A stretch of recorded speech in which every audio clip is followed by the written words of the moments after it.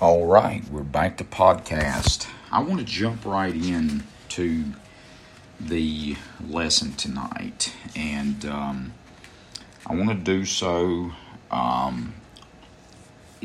based on the upcoming holiday. I told you I'd be talking on Sunday. A mighty fortress is our God. But I want to change it up a little bit tonight based on the 4th coming up. And I want to go to Psalm 91. Psalm 91. And as I do so, and I'll make more comments about July the 4th on Sunday morning.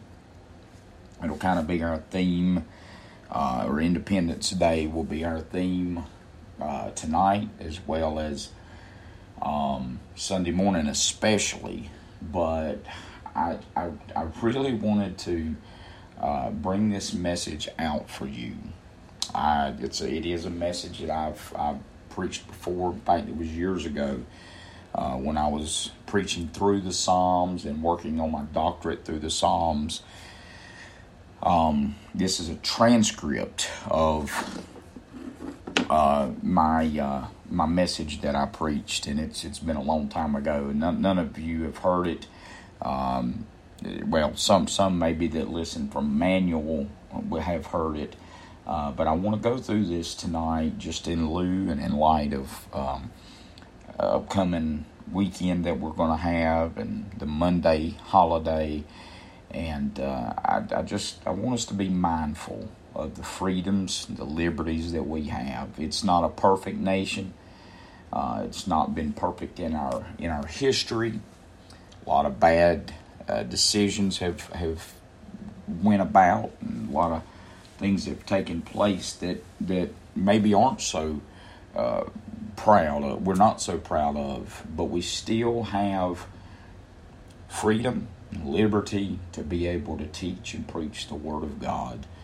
And as Christians, that's what we're here for. That's why many came. And it's not why everyone come. I know many come in search of gold and come in search of a new land and in independence from, but the vast majority came for independence, initially independence of England, whether it be religious or whether it be just taxation. They wanted an independent nation.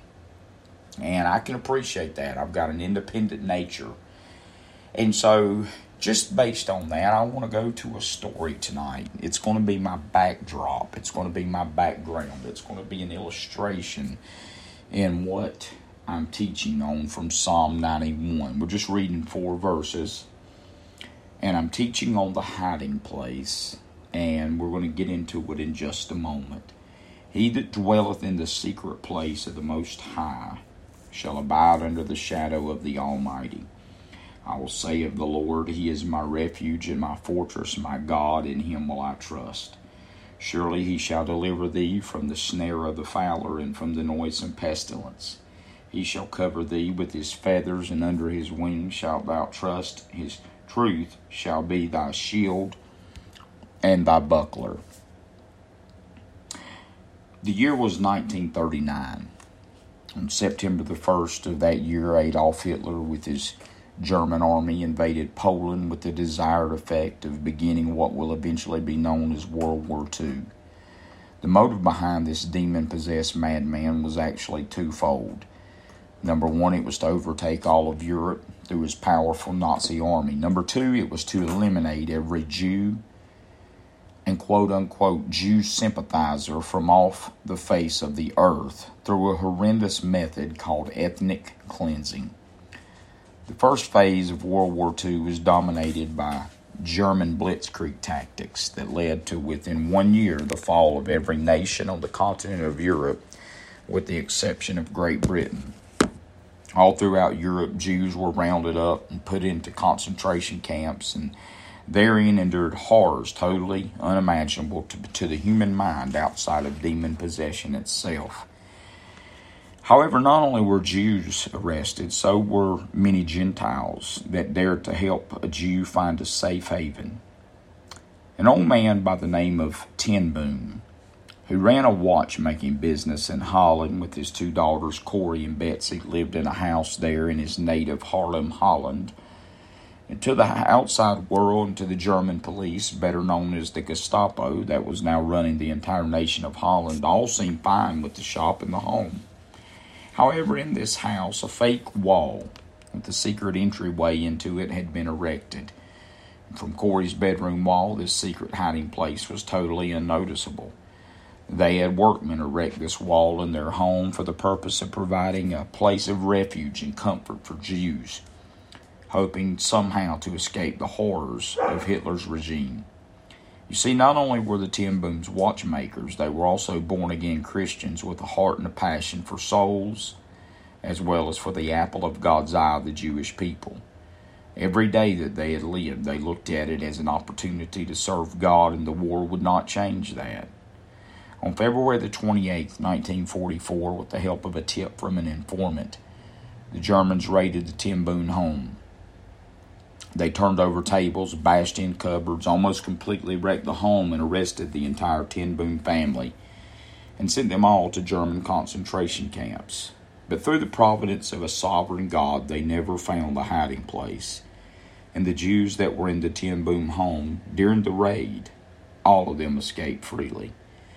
I'll pick this up at the conclusion of the message, but I now want you to look at the first verse of Psalm 91. With the help of the Lord, I want to totally just break this verse down and not really go beyond it, maybe to verse 2, but I want you to look at the term secret in verse number 1. The term secret here means a covering, and it's translated as protection, or more specifically, it's translated as a hiding place. I want to look at it one more time. He that dwelleth in the secret place, or the hiding place of the Most High, shall abide under the shadow of the Almighty. For the next little bit this evening, I'm going to teach on that subject, the hiding place. We have a hiding place. We as the people of God, as children of God, have a hiding place. No matter what we face, no matter what goes on around us, we're certainly not facing what the Jews during Nazi Germany faced. Not at this point anyway, but we have a hiding place no matter what we do face. We don't know what will happen. We don't know what the future holds between now and the rapture, till now and the time that Jesus steps out and calls us home.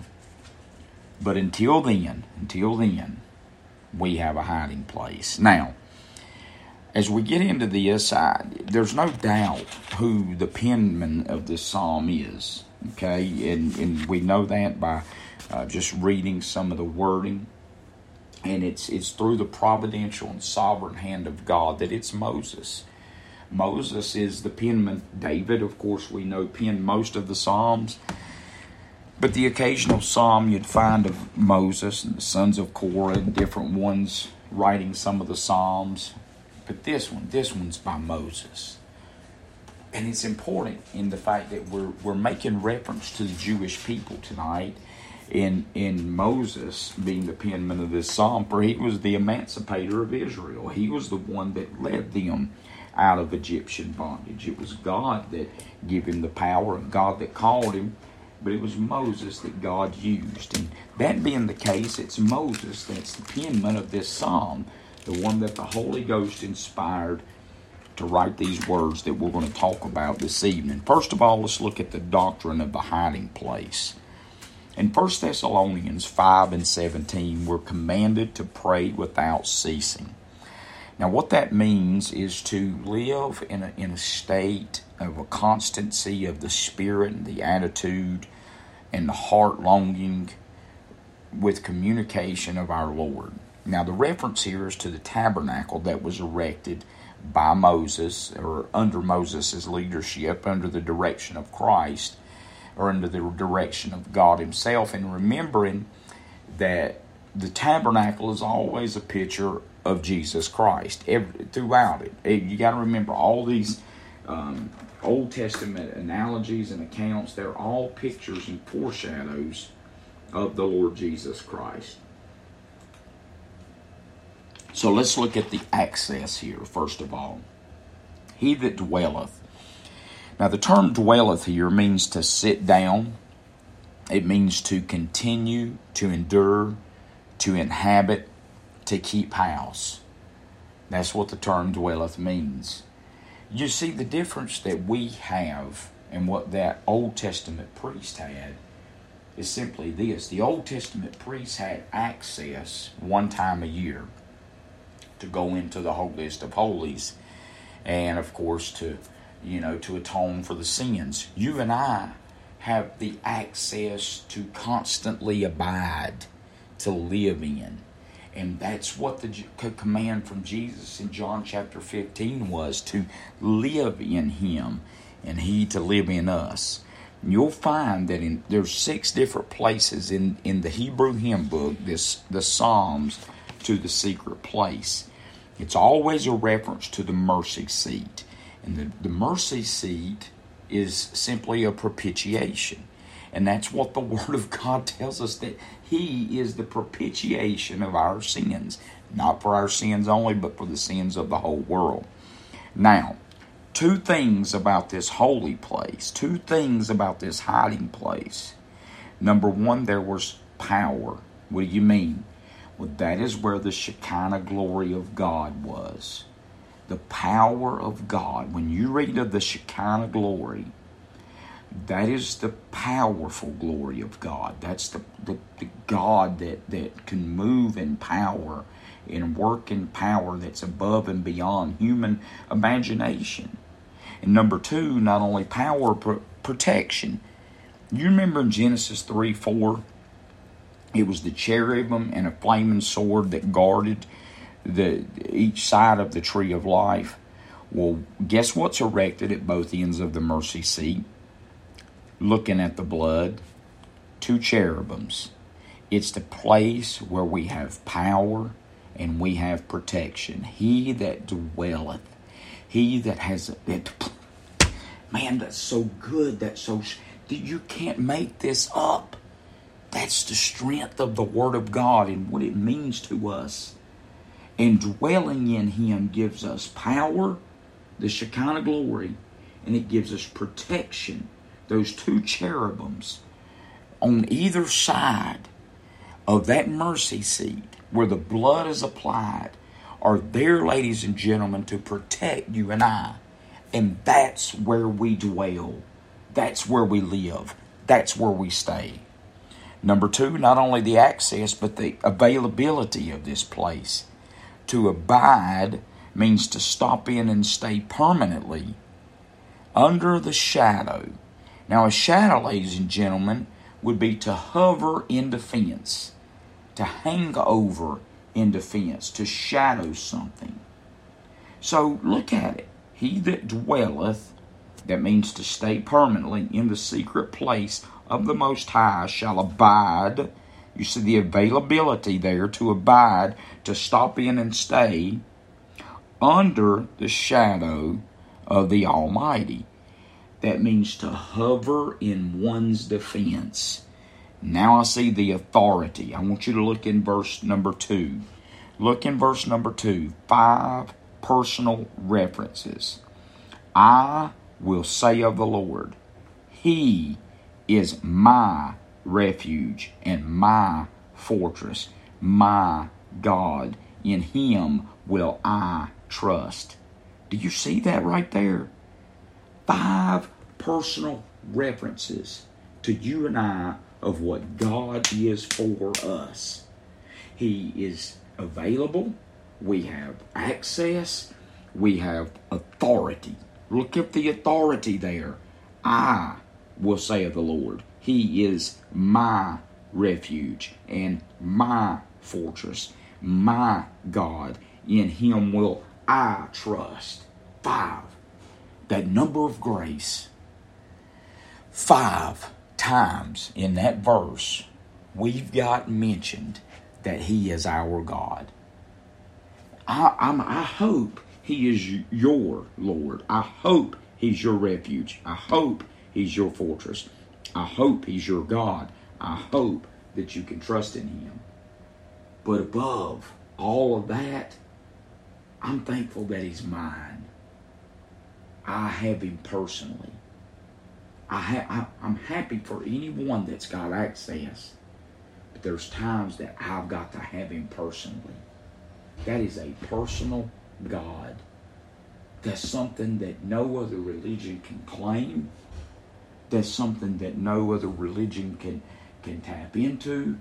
That's something that they don't even take to that level. But you and I as Christians have a personal relationship with the very God that created us. That's the beauty of this thing, folks. It's not just saved from hell. It's not just a ticket out of hell. It is a personal relationship. I will say of the Lord, He is my refuge, my fortress, my God. In Him will I trust. 5 times mentioned there. That's our authority. Now, not only do we see the doctrine of the hiding place, let's talk about the description of the hiding place. What is this place? What's it like? What does it consist of? I mean, Corey ten Boom's hiding place had 4 walls. Well, what was the holy place like? What about ours? It's Him. It's in Him, folks. You see, in the tabernacle, it was erected. It had badger skins. It had tent poles. It was a tent, basically. Our hiding place is in Him. It's in God Himself through the person of the Lord Jesus Christ. Now watch this. Look at the attributes first of all. You'll notice in these Psalms that we talk a lot about the attributes of God. What God is, what He consists of, what makes God up. And as we look at this, there's 3 things that you focus on concerning the attributes of God. Number 1, it's His omnipotence. His omnipotence.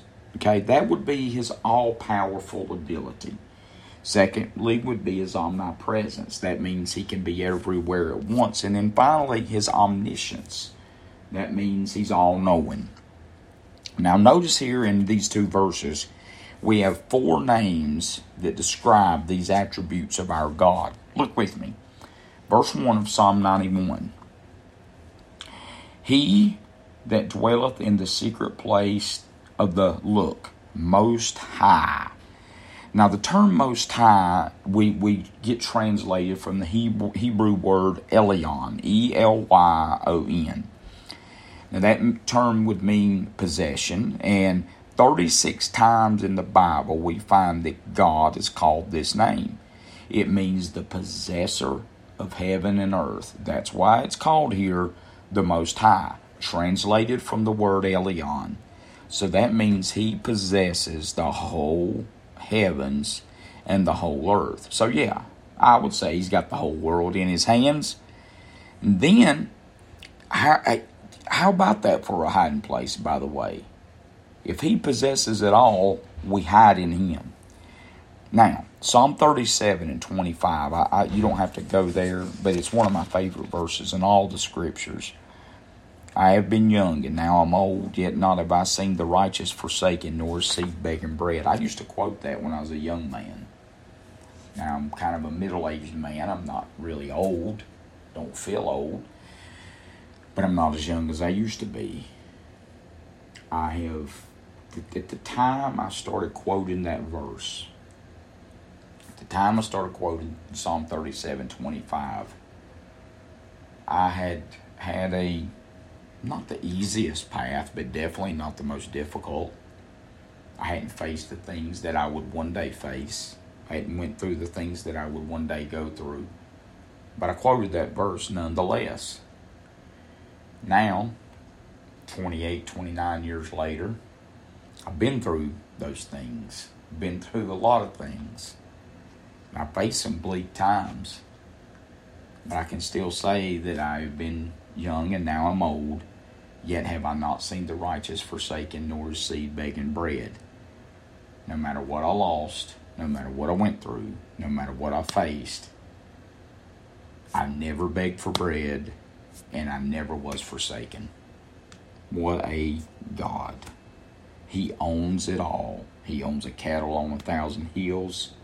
The Bible says that the earth is the Lord's and the fullness thereof.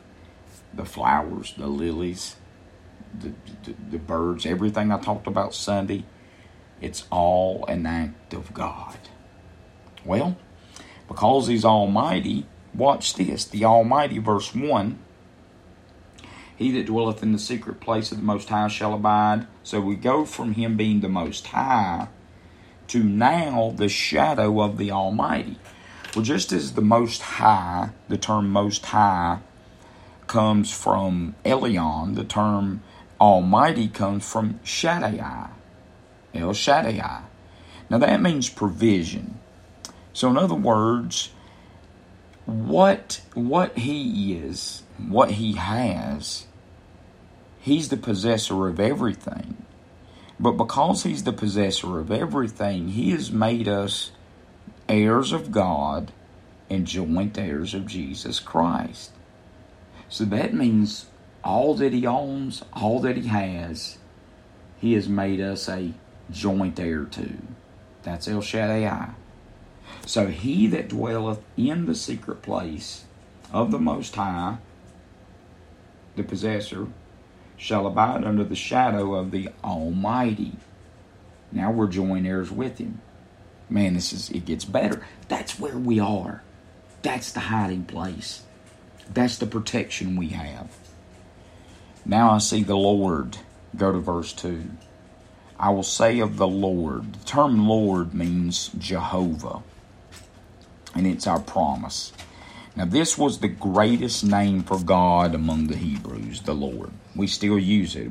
We don't say Shaddai much, or we don't say Almighty much, and we don't say the Most High much, but we do say the Lord.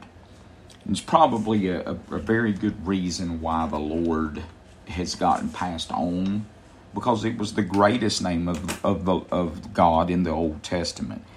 And it's the one used most among the Hebrews. And this is the I Am, the unchangeable. This, ladies and gentlemen, is the promise among His people. He said, I am unchangeable, for I am the Lord, I change not. Quit dividing God. Quit splitting God up. Yes, I'm a dispensationalist. God deals with us differently at different time periods. And if you're not a dispensationalist, you're not much of a Bible believer. We're not Israel.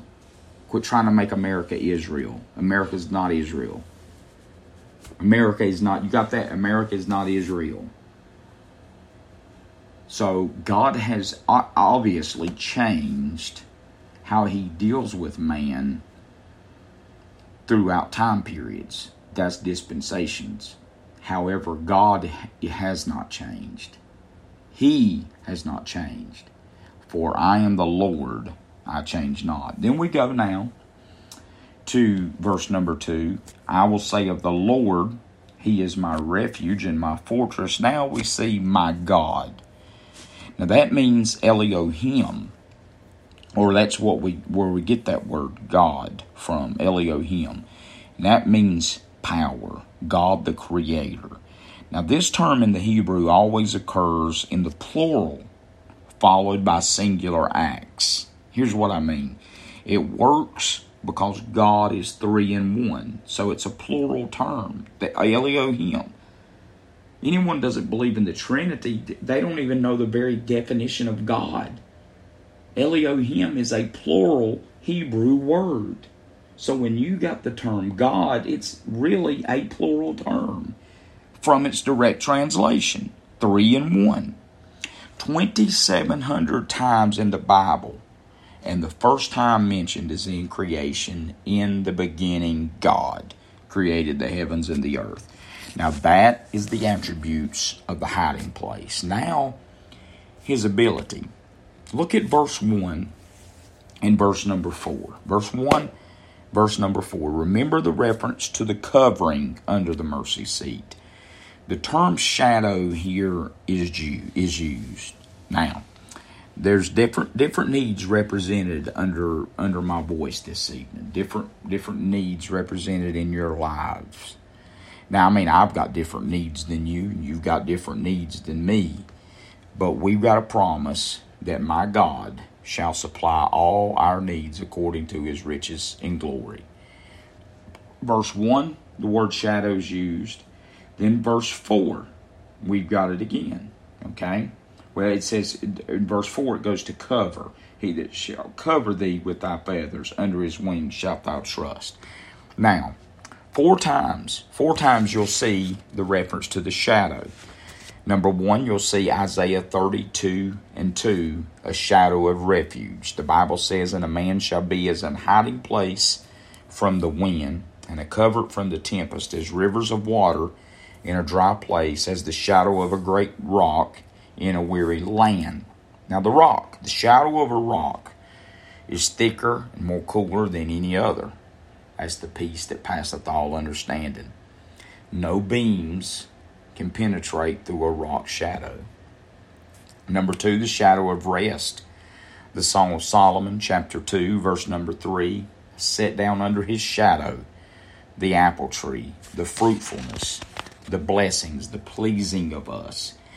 Then Psalm 63:7. That is the shadow of rescue. I'll read that for you quickly. Let me get there. Psalm 63:7, the shadow of rescue. Because thou hast been my help, therefore in the shadow of thy wings will I rejoice. And then the shadow of readiness. Isaiah 49:2. Isaiah 49:2, the shadow of readiness. And he hath made my mouth like a sharp sword, in the shadow of his hand hath he hid me, and made me a polished shaft. In his quiver hath he hid me. The shadow of readiness. He uses those that are in his hand. Okay? So we've seen the doctrine of the hiding place. We've seen the description of the hiding place. Now let's talk about the deliverance of the hiding place. I want to go back to Psalm 91. Let's read this. Starting in verse number 1, he delivers us through trials. He that dwelleth in the secret place of the Most High shall abide under the shadow of the Almighty. I will say of the Lord, he is my refuge, my fortress, my God, in him will I trust. Surely he shall deliver thee from the snare of the fowler and from the noisome pestilence. He shall cover thee with his feathers, and under his wings shalt thou trust. His truth shall be thy shield and thy buckler. Through all our trials he'll deliver us. Not only all our trials, but all our terrors. Look in verse 5.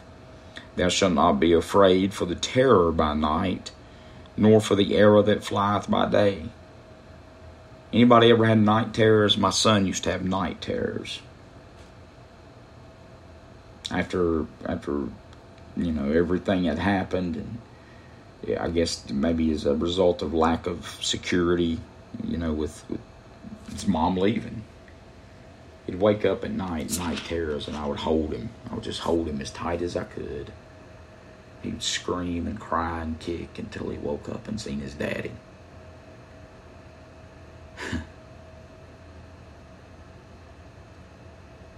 Thou shalt not be afraid for the terror by night, nor for the arrow that flieth by day. Night can be a scary thing. Darkness can be a scary thing, and then you wake up and you can actually see what comes against you. The Bible says we should not be afraid of the terror by night, nor for the pestilence that walketh in darkness, nor the destruction that wasteth at noonday. Verse 10, there shall no evil befall thee, neither shall any plague come nigh thy dwelling. And number 3, the temptations. Verse 11 and verse 12. For he shall give his angels charge over thee, to keep thee in all thy ways. They shall bear thee up in their hands, lest thou dash thy foot against a stone. He delivers us in our trials, verses 1 through 4. He delivers us in our terrors, verses 5 through 10. And he delivers us in our temptations, verses 11 and 12. The beauty in this is it's not an occasional visit, Verse number 1 says it's a constant abiding place. He that dwelleth in the secret place shall abide under the shadow of the Almighty. Now, back to the 10 booms. Time wouldn't permit me this evening to recount the events that are recorded in the life of Corrie ten Boom. Her biography is readily available. You can pick it up probably for 99 cents. But the hiding place. Corrie's father died 2 weeks into imprisonment. He was old, he was frail, he was weak, he wasn't able to withstand it. As she and Betsy endured the prison, she was able to smuggle a Bible in without ever getting searched. She used it to read and she used it to witness. You see, they had to sleep in barracks infested with fleas. So the guards, due to the fleas, would not enter. She had a small bottle of liquid vitamins that lasted the entire stay. She even gave it to the others, and she referenced the widow woman in her oil in 2 Kings chapter 4. As she was beaten, she thought of her Savior. Her most hated ritual was the medical examinations, completely naked. And the Holy Ghost of God reminded her that they stripped him as well. And she thanked him. So finally this evening, let me read you a quick excerpt from her autobiography titled The Hiding Place.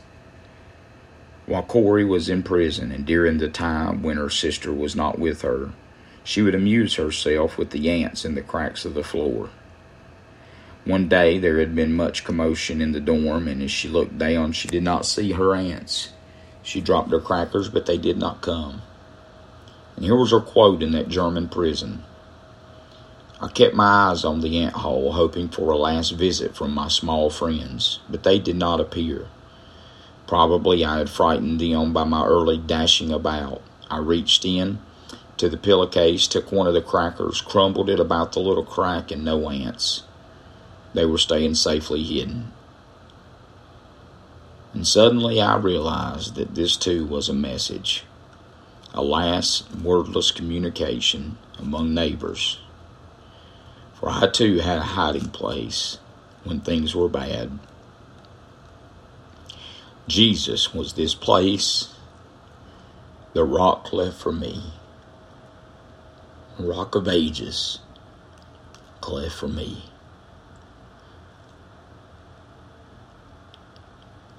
I really felt the need to teach this tonight. It's moved me just with the time of year, all that we face, all that we go through. I wanted you to be reminded this evening that we have a hiding place. Good night. God bless you. I love each one of you. Be faithful on Sunday.